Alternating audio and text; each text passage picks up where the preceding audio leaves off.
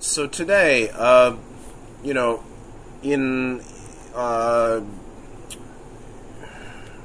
carrying on from what we've been discussing so far about what I would say the limits of service are, in association with Ra's quote, service is effective only to the degree it is requested.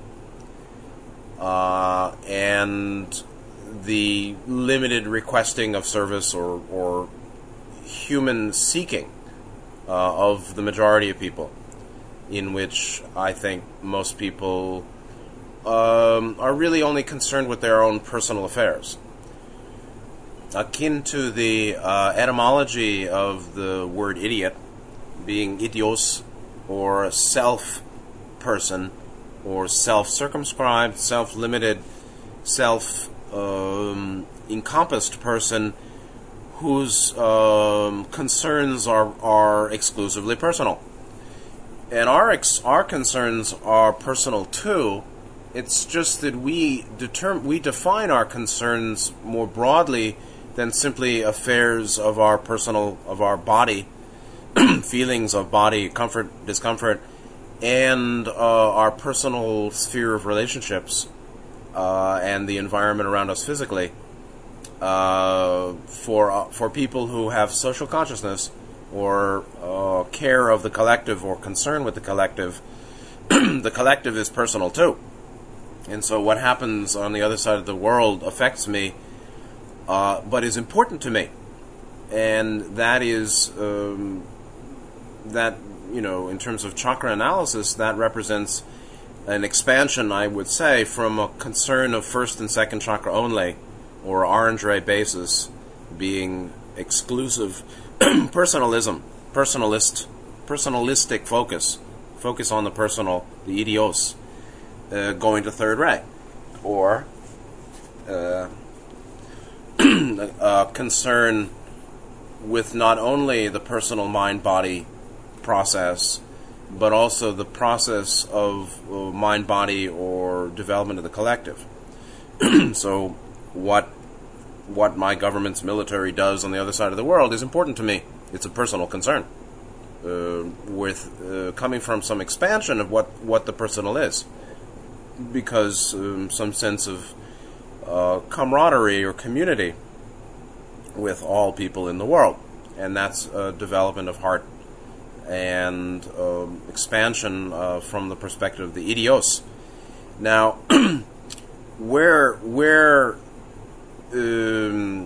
we started, or the taproot to that point, was this, is the reality associated with Ra's quote, service being effective only to the degree it is requested.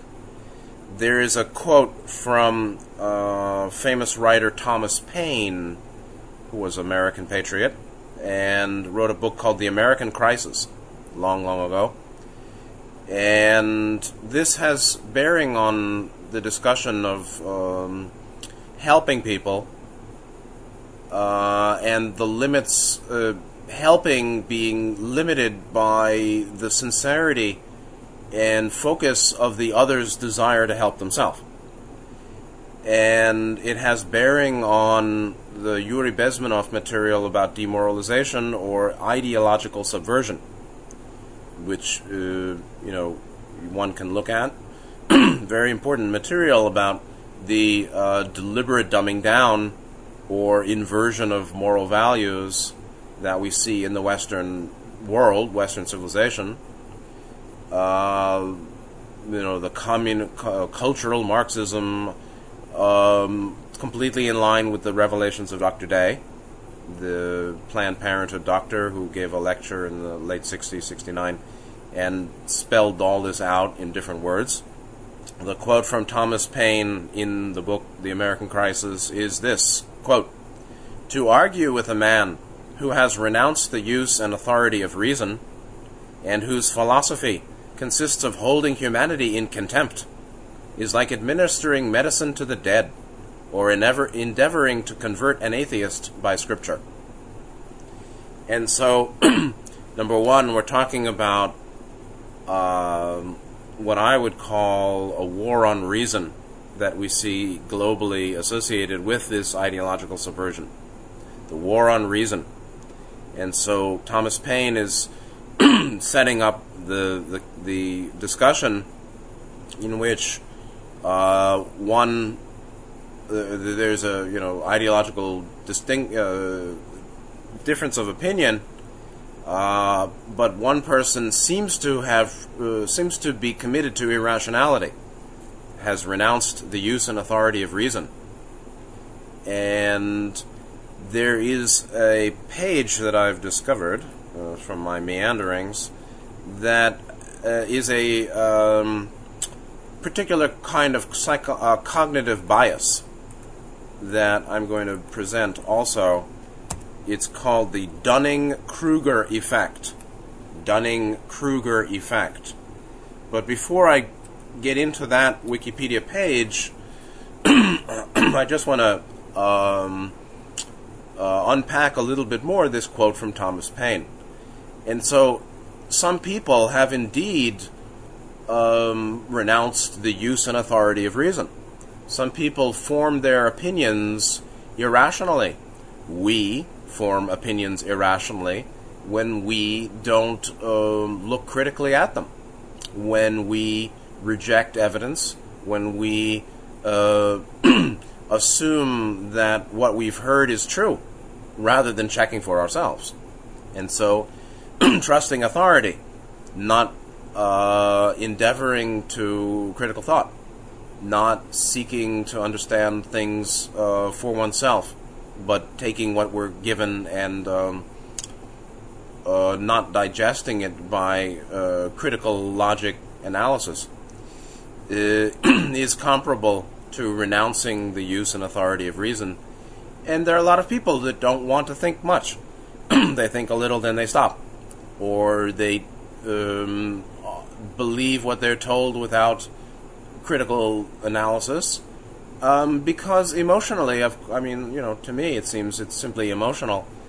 It's much more comfortable, and they feel good not questioning and being part of the community that accepts certain beliefs uncritically and all has similar beliefs and feels there's a certain safety in numbers, so they feel. And furthermore, we also find people, so we have some true believers, or we have some uncritical repeaters who don't really use critical thought to think things through or be careful in forming conclusions. Then we have the second group that is very much associated with what we've talked about as existential and moral nihilists. And Thomas Paine's second line, whose philosophy consists in holding humanity in contempt. So there are a lot of people, a lot of scientists, right? The people who are on board eugenics and depopulation, Dr. Day, and Planned Parenthood, so it seems, and other groups, appear to be holding humanity in contempt. Certainly existential moral nihilists do. The existential nihilists say there is no purpose to creation, there is no greater good or worse, I know best, and I know all the other ones are self-deluded, those that talk about God or purpose. There is no value to human life. It arises accidentally and falls away and is completely meaningless, and I know that is absolutely true. So they say. And this kind of nihilism is really contempt. There is a contempt underneath it, and that's why they often are destructive forces. Anarchy is cool if you're not violent, if you just don't want to follow authority that is tyrannical. That sounds fine to me. But there are a lot of people around, particularly intellectuals of various stripe, who actually disdain humanity. And so it would be very nice to neutralize all the destructive folks, but it would be better to educate than annihilate. And so if humanity could be educated, in the ways of love and wisdom, harmlessness and the dharma of eternal soul evolution, we would have a fine world with lots of free will, unharmed, and wise leaders, wise, loving leadership, which Earth has never really had.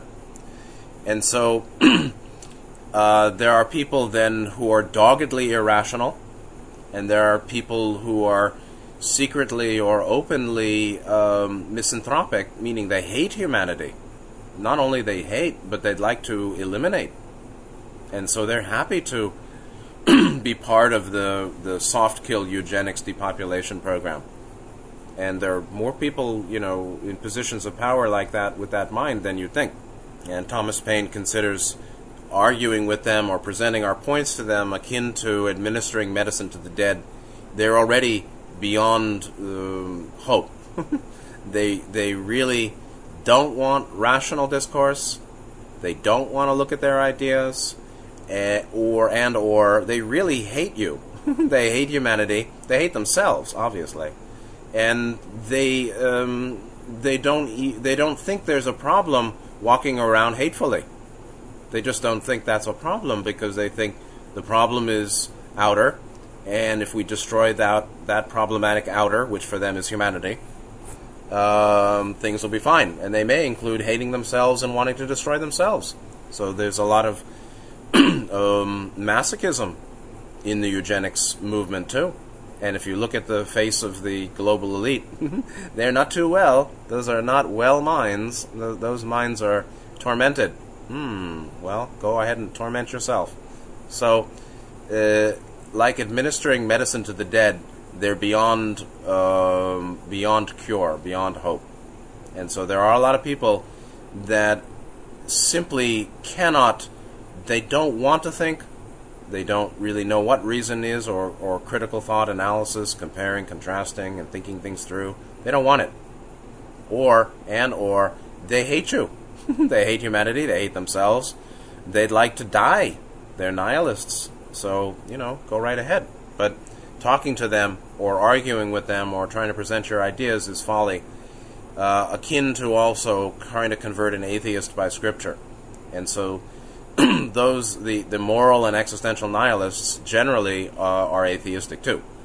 Not only I don't know about God and afterlife and spiritual reality, but I know they don't exist. I know those are not true. They know for sure. Because there's no proof, therefore none of it exists. You're all foolish, superstition believer, true believer morons who believe that which there's no proof of, but there's lots of evidence of. But they're not that sophisticated, believe it or not. They may be Howard Storm, art professor, Nietzschean nihilists, and they read a lot of books and they have a big forehead. But they still don't realize that absence of proof doesn't prove absence. So this is a big problem. And in many cases we have to grieve. Going beyond anger, we have to actually grieve the inevitability of having no community. Inevitable, no community. Sorry, you will not, wanderers do not have widespread, broad, deep, true, loving community here on Earth, and probably won't for the entirety of our incarnation. We won't have that till we get home. We have it now internally, in time-space, and so if you open your mind, heart enough to realize you're living in time-space right now too, then you can feel your community with you right now too. That's, find your inner soul group, your inner community. The inner community is with us right now. But in terms of the outer, not so much so. And very few, very, very few people want to think or want to learn. And then a whole number of people really hate humanity and hate themselves. They've been taught to hate themselves. They don't, and low self-esteem, low self-worth, low self-value is in many ways the root psychopathology of 3D repeaters or Earth humanity today. In my book, no doubt whatsoever, that's it. The bedrock taproot, the taproot of 3D repeater psychology, the mass of humanity that is orange ray, or doesn't want to expand to yellow, or expand to concern with the collective or the cosmos. They don't want to go to the planetary or the cosmic or anything beyond mind, body, personality affairs. To a large extent, they don't like themselves. That's low self-esteem, low self-value.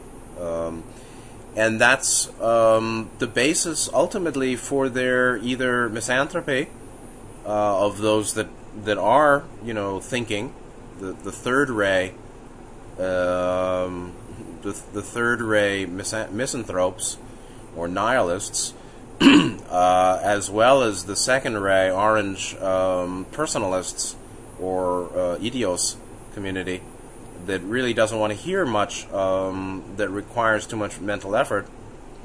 Their sense of self is quite damaged, generally, it seems to me. They're not well in their own skin. They're not well. And so that's a big problem. But acknowledging the lack of community, and you're a solo agent. You're a lone sheep in the world of wolves. But we're not enough to be sheep. We can be very strong and clear. But there isn't going to be much human community for us for the entirety of this lifetime, it seems to me. Then, jumping to a Wikipedia page that has bearing on this, that I found from Mr. Andrew Anglin's work recently, is the Dunning-Kruger effect. And with today's PC-mindedness, I was even surprised that some of these words were allowed to be used. And so let me read from this. Dunning-Kruger effect. In the field of psychology, the Dunning-Kruger effect is a cognitive bias wherein persons of low ability suffer from illusory superiority, mistakenly assessing their cognitive ability as greater than it is. The cognitive bias of illusory superiority derives from the metacognitive inability of low-ability persons to recognize their own ineptitude. Wow, sounds like Daily Stormer. Without the self-awareness of metacognition, which basically means the ability to think about thinking, the ability to take stock of and ponder one's own capacity for thinking. Without the self-awareness of metacognition, or without greater self-awareness, low-ability people cannot objectively evaluate their actual competence or incompetence. As described by social psychologists David Dunning and Justin Kruger, the cognitive bias of illusory superiority results from an internal illusion in people of low ability and from an external misperception in people of high ability. That is, quote, the miscalibration of the incompetent stems from an error about the self, whereas the miscalibration of the highly competent stems from an error about others. And I'll explain that. Hence, the corollary to the Dunning-Kruger effect indicates that persons of high ability, and again, the word ability really means stronger mental function, greater mental ability to, you can say higher IQ, but you can, I think IQ is a kind of, is a degraded methodology at this point. Greater mental capacity or mental functioning, higher mental functioning, meaning can critically think and reason and compare and contrast and pause and do this and rearrange and all these various, mental functions. Those of high ability or mental function tend to underestimate the relative competence. Tend to underestimate their relative competence and erroneously presume that tasks that are easy for them to perform are also easy for other people to perform. So we've got two different things here. We've got those that have greater mental functioning, mental capacity, those people who care about wisdom. Those people who care about wisdom and knowing and learning naturally have over time developed greater discernment and ability to know about their own thinking ability, or to think clearly, or think deeply, or be rational and analytical and intuitive, and come to some conclusions and argue things well, or certainly acknowledge how little they know. That too. Those people here is what's being referred to the term high ability, and those with low ability, and that's, the PC shocker here to me is like, oh, in 2017 you can actually use the term persons of low ability? Wow, that's cool. I guess we still have that freedom left. That's nice. So it's a cognitive ability where in persons of low ability, meaning lesser mental function, lesser mental power, right? I mean, there really is a difference. There are people with greater and lesser mental function. It does not about identity, essence, true nature. It's about function of mind. Those persons of low ability suffer from illusory superiority, meaning they think they know more than they do. They think they're more clear and knowledgeable and, knowing, wise than they are. Yeah, sure. There is such a thing as being deluded about yourself. So this is illusory superiority, misunderstanding that actually they're not thinking very clearly, mistakenly assessing their cognitive ability as greater than it really is. And so this is a cognitive bias, can be called illusory superiority. It's not just, moral superiority, or it goes to a moral superiority like I'm better than you because I think more clearly than you, because I have a PhD, or I have a doctor, or I have, some kind of degrees from a university, or I'm part of a communist cell and we read, Das Kapital or something like this. And so you have, or the raw material, right? I'm not saying I'm superior, or I've read the raw material so I'm better than you. I don't think so. But there certainly is fooling yourself, and people who think they know more than they truly do, or that their minds are clear, high-functioning when they're not. And this is like Thomas Paine talking about the people who've renounced the use and authority of wisdom, of reason. So the cognitive bias, or the limited mind of those with illusory superiority, thinking their knowledge greater than it is, thinking their capacity for reason and learning greater than it is, those who doggedly defend small-minded conclusions, derives from metacognitive, meaning a higher mental level of functioning, inability to recognize their own ineptitude. Oh my God, you can say that. That's nice. I thought that they'd be arrested for writing such an article. Low ability, the metacognitive inability of low ability persons to recognize their own ineptitude. Oh, you don't reason well. You're not listening. You're not suspending belief or disbelief to ponder and contemplate and compare and contrast and exercise various mental functions to think things through. You're not doing that. And they say, fuck off. Racist, hater, whatever. You have a lot of people now who really have rejected reason and don't realize that they're kind of dumb, that their mental functioning is not top-notch. Without the self-awareness of metacognition, meaning not being able to evaluate their own relative mental ability, low ability people, quote, cannot objectively evaluate their actual competence or incompetence. And so self-reflection, being honest about our own abilities, is critical, which includes, I was mistaken, I was duped, I thought I knew.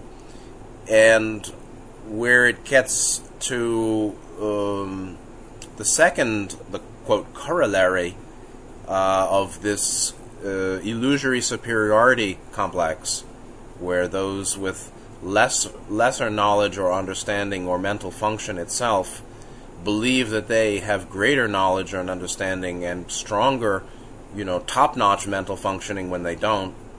The corollary to all that is those that really do have greater understanding or knowledge and mental functioning and capacity to discern or seek wisdom, because it all just comes from seeking. Though there are people with greater discernment than others, where they were not surprised by shocking revelations, sudden revelations of this and that don't surprise some people, because they already saw it before it was revealed. And so you have this corollary where persons of higher ability, with greater discernment, with greater knowledge or understanding, or commitment to wisdom and discernment, commitment to learning, ever learning, and they realize how little they know, but in fact they do know more than many, they then may tend to underestimate their own relative competence or the relation between their levels of development and function and knowledge, awareness, and those of the people around them. They erroneously, falsely presume that tasks that are easy for them to perform are also easy for others to perform, which is not the truth. And so wanderers have some sense, I thought everybody thought this way. I thought everybody knew that. And I have that, and many others have that view. I'm shocked, personally, myself, I'm personally shocked how many people actually are materialists, as we talked about in previous lectures. I'm shocked by how many people have no idea that there's life after death, afterlife, and higher dimensions. They really don't know, including those that go to church and read the Bible. They really don't know. They actually claim or believe that they believe what they're told. They think that they accept what they're told, or they demonstrate that they're accepting and believing what they're told, but actually they haven't internalized it and made it their own.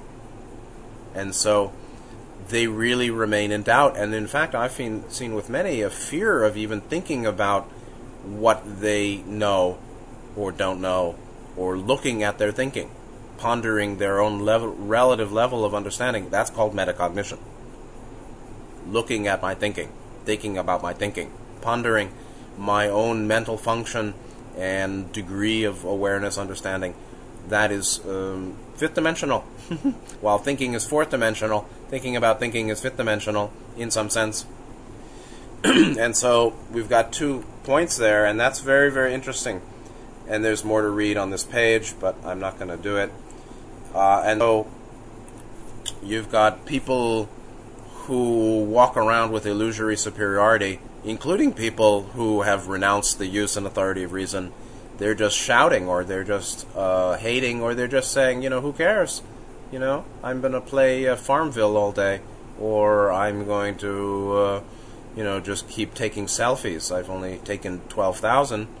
That's not many, and I'm going to buy a new terabyte storage to put my 50,000 selfies in. And that actually has a metaphysical weakening effect significantly. So there are people who have renounced the use and authority of reason. There are people who have greater, have lesser knowledge, understanding, because they haven't put the time in. They could be genius beyond us, beyond anybody, obviously, but they just haven't put the time in. But they don't know they haven't put the time in, or they think you don't need to put the time in, or they think they'd have, and that therefore they've arrived at final conclusions, and they don't want to hear anything else. And then there are the nihilists, who just really don't like you or themselves, and they don't really want to heart open to receive more understanding. And then there are those who really have put the time in and may understand more deeply and are able to think about their thinking, metacognition, and able to ponder how little they know compared to how much others know, and basically have wrongly imagined that others know what they know, or want to speak with them about what they know, or want to speak with them about knowing and learning in general. And actually, I do want to go to the bottom of this page, Dunning-Kruger effect. The historical antecedents. Well, looky here. There were some pretty bright folks throughout the centuries who actually understood this, such as Confucius and Socrates and Shakespeare and Darwin and even Fatty Chicken Bertrand Russell. We used to call him Fatty Chicken Bertrand Russell, Fatty Chicken Russell in high school, me and my strange friends, because his Encyclopedia of Philosophy, some big thick book about philosophy, was full of interesting stuff, but it was mainly fat that you had to pull away from the meat. Fatty chicken. So, me and my strange friends called him Bertrand Fatty Chicken Russell, because even though there was chicken to eat there was a lot of fat to be pulled away. Today I understand that fat is healthy, but that's another story. So, historical antecedents. I'll read it. Although the Dunning-Kruger effect was formulated in 1999, the cognitive bias of illusory superiority has been known throughout history and identified by intellectuals, although such as the philosopher Confucius, who's not really intellectual, but he's a sage. Confucius, 551-479 BC, time of Gautama, who said, quote, "Real knowledge is to know the extent of one's ignorance." And again, we've seen this kind of point very clearly. And by Socrates, who interpreted a prophecy from the Delphic oracle that he was wise despite feeling that he didn't fully understand anything, as the wisdom of being aware that he knew nothing, in contrast to most other people who also know nothing but assume otherwise. And so that's a very common understanding, that the wise person is wise because they realize how little they know. The wise man, woman, the wise one knows how little they know. That's metacognition. They can think about their thinking and know that their thinking is very, very limited. That's what I've said. I know nearly nothing. Yeah, I absolutely believe that. I have no doubt about that. The more I know, the more I realize the little I know. The more I know, the less I see I know. The more I see can be known beyond what I know. So that's a kind of wisdom. And so, meanwhile, most people who know very little think they know a lot. That's the illusory superiority. So there's illusory superiority of those who haven't made great effort or haven't made much consistent effort to learn and know with wisdom and seek discernment. And they think they know and are more mentally potent than they really are. That's illusory superiority.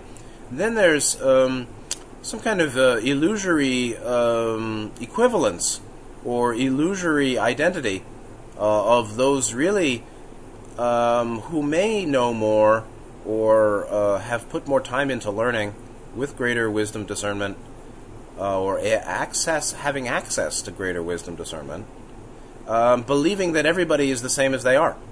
So the really wise person who knows they know so little, the wise one that knows that all their knowing is a drop in the bucket or a drop in the ocean, does also know that others may have that illusory superiority, however. Just like Thomas Paine knew it, and Socrates knew it, because he could say that most other people who also know nothing assume otherwise. Likewise, we have so the one who really knows is gotten beyond this kind of illusory equivalence or illusory identity, identity where it's come to understand. They've come to understand that actually most people don't necessarily know that much, or most people know even less than they do. Even though they know tiny little, most people know even less. So, Shakespeare said, "The fool doth think he is wise, but the wise man knows himself to be a fool." And so that's the point. The fool is the one who thinks that their level of mental functioning and their relative degree of knowledge understanding equals wisdom and equals some kind of final achievement. That's the fool. And the wise person, or what wisdom is, includes the awareness of how little we know, and how much more there is to know, and how complex and subtle everything is. If you really want to understand anything, like a leaf, right? We look at the leaf outside my window. I don't understand it at all. I can say it has a certain shape and mass and size and contour and color and, you know, the intracellular, the cellular dynamics and the circulation of fluids in the leaf and the, you know, cellular structures and the atomic structure. But that's not the whole of it. That's actually a very small portion of it. How about the invisible? Well, people without metacognition don't realize there's an invisible. And so the materialist, the atheist, the skeptic, the rigid skeptic. I mean, it's good to be skeptical, but there are a lot of people who have made, who are basically nihilists, posing as skeptics. The false skeptic is a nihilist who basically wants to say everything you say about everything that's invisible is absolutely fully wrong. There is no invisible. They know, right? Because what? They can see it? Because it isn't visible, it isn't. There is only the visible and physical, and they think they know for sure. That's just a nihilist and a fool. And so, but there are many people who would prefer to follow the fool, who's a nihilist, than think for themselves. The fool doth think he's wise, but the wise man knows himself to be a fool. And Darwin, who said, ignorance more frequently begets confidence than does knowledge. And so, you know, a little, that's the Edward Bernays way, the propaganda way, the advertising way, cliches and slogans, baby. Cliches and slogans win the unthinking masses to your side, and they'll sign up and they'll buy your products. And so it's much easier, most people here, and then we get into the vast sinkhole of indifference, the unpolarized 3D repeater, human soul 3D repeater community, which is the majority. They're not much polarized positive or negative. They really want comfort.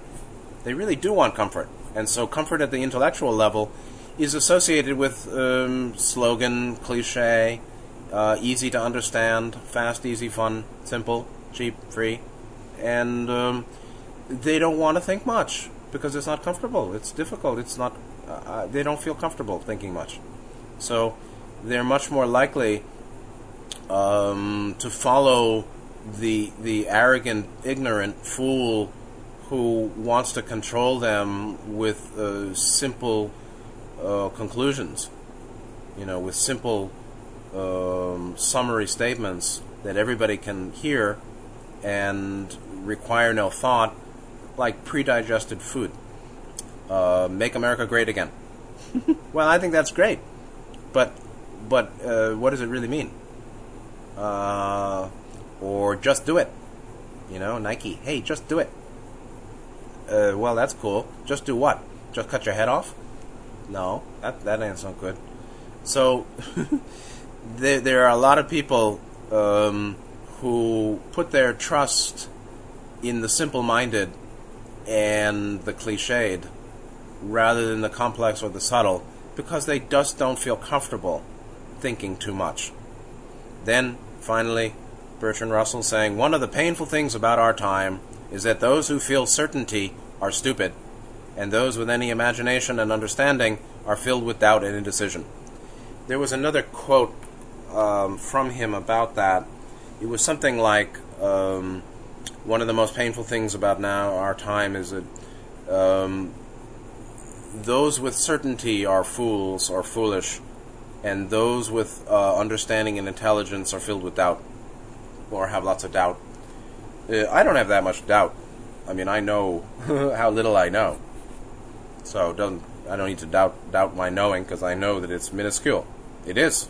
Gautama's handful of leaves sutta, right? What he presented was like the handful of leaves, at that time. And what he knew, he said, was like all the leaves on all the trees in the forest. That's the case in terms of what we know, too. What we know is a tiny, tiny, tiny, is a grain in the Ganges, a grain in the Sahara, or a drop in the ocean, compared to all that may be known, and all that is. And in fact, every topic that we think we know, or we know some of, we know only a tiny portion of as well. Understanding is not of your density. And so it's the tyranny of the ignorant, the tyranny of the ignorant, the tyranny of the irrational. And so that also is actually all of that is just a preface, because there's another topic that's related to this that I guess I'll just talk to about for 15 minutes, and we'll close it there. Is something called Revelation. The title here is Revelation and Collapse, or Seeing Breaking. Seeing Breaking. Revelation is apocalypse. Collapse is the end, the breakdown.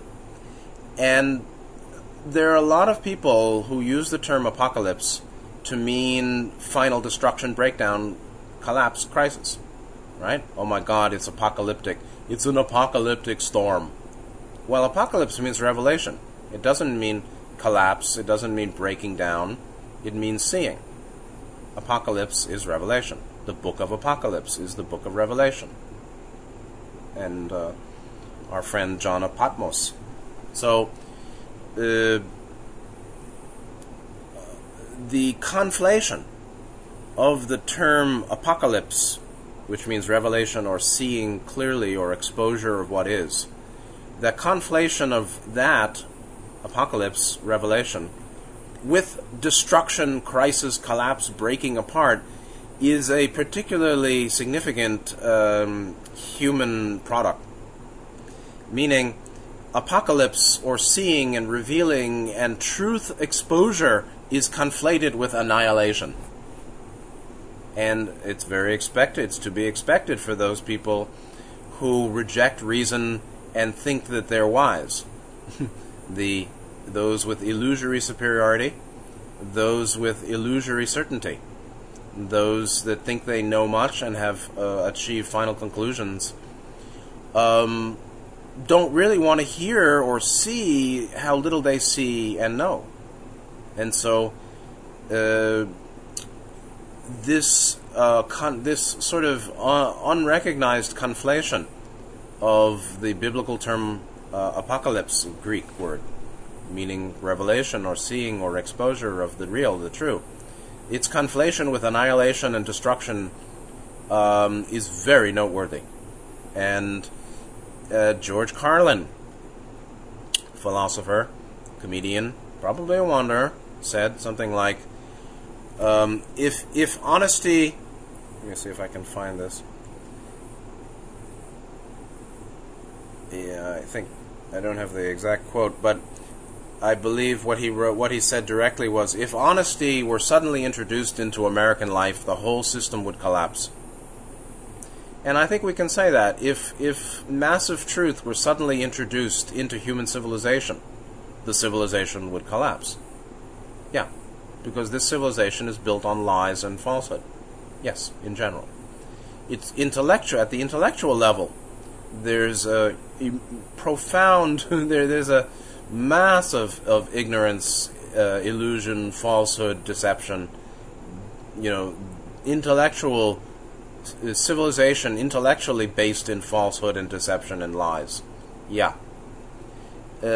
Yet that the lies of civilization, deception that most people, all of us to some degree, live from or never question, rests on a universally or ontologically divine I think, moral foundation, meaning the original desires that entities seek and become one, or the purpose of incarnation being to learn the ways of love, or the purpose of third density to learn the ways of love. In my view, obviously, there is a metaphysical basis to civilization, to human incarnation. It isn't meaningless, and there is teleological meaning purposefulness and predetermined goals that ultimately are the purpose, the teleos, of human incarnation and thus collective civilization. Souls seek and become one. The purpose of creation being soul evolution. Soul evolution being the function, cosmic plan, multidimensionality, laws of karma, free will, and all that, being structure. Structure and function. The structure is cosmic plan. The function is soul evolution. Of course. But despite that reality, this group of souls on planet Earth, I think, have built their culture on massive self-deception. And so it ain't surprising that the term apocalypse, which means revelation, which is a good thing, right? It's called disillusionment. It's good to be disillusioned, meaning no longer living in illusion, no longer trusting illusion, realizing that what we had thought was true is really an illusion. No, it's really not true. Sorry, what you thought was real is not real. What you thought was so ain't so. Even that conflation or that connotation of disillusionment with some kind of heartbreak. Oh, I'm so disillusioned. Oh. Well, that's because the person had taken emotional comfort in illusion. And when the illusion is dispelled, heart comfort is lost. Oh, I'm disillusioned. I'm so blue. Blue is good too. Blue is wisdom. So even blue is another conflation. Oh, I'm feeling blue. You mean you're feeling wisdom discernment? Vishuddhi? Sounds nice to me. No, I'm feeling lousy. So, like a louse or a piece of a lice in the hair. So, blue, which is really fifth chakra, Vishuddhi, which is wisdom, discernment, and the affirmative, the ability to use life experience for learning, in fact, to grow from life, to learn, is associated with feeling bad and sad, bad and sad.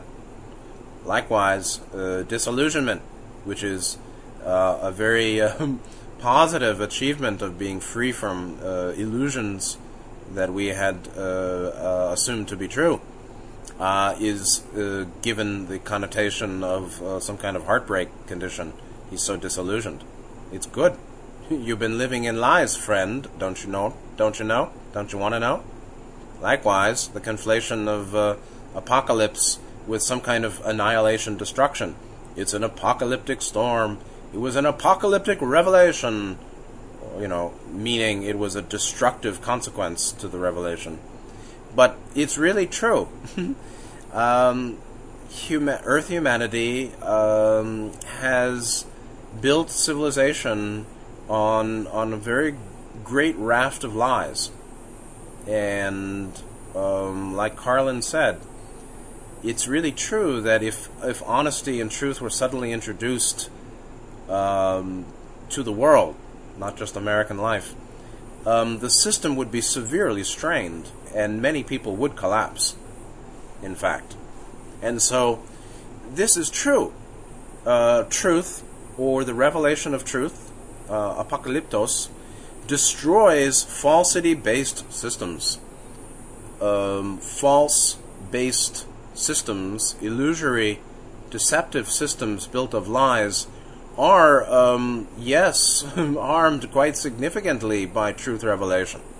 And so at the individual level, at the collective level, at national levels, at the international level, at the whole planetary civilizational unified level, if we call that a level, the gestalt of unified humanity as a planetary racial planetary civilization,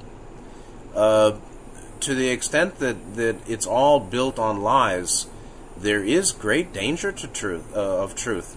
And so, truth is the first casualty of war, as they say. We can say that truth is the enemy of the state. Yeah. The state is basically the conglomerate of service-to-self individuals who have made a criminal syndicate called national government. National government is basically a criminal syndicate, seems to me. There may be some good people there, that's nice, but the purpose is generally service to self. And so all such systems are ever at war. The service to self state or governmental criminal syndicate, being service to self, needs continual war for continual power aggrandizement and gaining more and more power. So the first casualty of war is truth, and the state, the human state or governance system or any service to self organization, is constantly at war. So their enemy is truth as well. And so this is the time of apocalypse as well, the time of revelation. This is the apocalypse of Armageddon. And Armageddon is really what's the mistaken understanding of apocalypse as some kind of destructive annihilation is more properly given to the term Armageddon. Armageddon is a final conflict between good and evil, real good and evil, not spy versus spy, not bad guy 1 versus bad guy 2, but actually good guy 1 and bad guy 1. Really, real virtue, love, freedom, justice, honesty versus falsehood, control, harm, deception, and that kind of metaphysical conflict is well underway today. And we should expect more of it, and more apocalyptos, revelation of what is, which particularly will be the massive raft of human lies and deception, the underpinnings of human civilization that are deceptive. Not all are, but some are, but many are, like in science, religion, history, and so finance, the money-based system based on a big magical lie, pharmacopoeia based on magic, Babylonian chemical magic. So it is very true. It's very understandable that for those who base comfort and their power in lies, those that are oppressed base, or those with less power base their relative comfort in lies. Those with greater power who are oppressing those with lesser power base their power and position also on lies. So, as Machiavelli said, the clever deceiver will never find a shortage of those willing to be deceived. So the clever deceiver will always find those willing to be deceived. Those without power, social power, in Orange Ray mainly, seeking personal comfort, will have some relative degree of minuscule, minor personal comfort by following the lies and of the collective and not questioning authority. And those of greater power, position in, quote, authority, human authority, maintain that also by lies. For both, truth is an enemy. Truth is dangerous. And for both, this is a very stressful time. This is a very stressful time for the unpolarized and the service to self, quote, leadership, because they both depend on lies. And this is the time of apocalypse. And it's the apocalypse of Armageddon, or the apocalypse of the final conflict or contrast between positive and negative in the 3D cycle of planet Earth. This is the first cycle of 3D on planet Earth. This is the end, 3.7, and here We see the revelation of the metaphysical reality of the contrast between good and evil, or the two paths, or the way of love and freedom and honesty, unity, and the way of control, power, deception, destruction, harm. We see that, and each person can choose.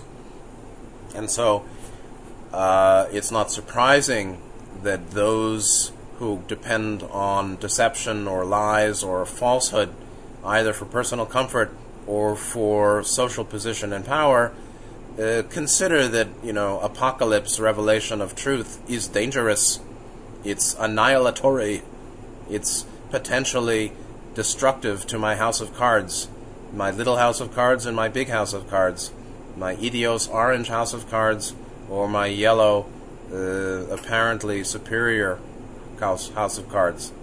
The house of cards built in yellow ray blockage and of those with relative power, and orange ray blockage of those without relative power.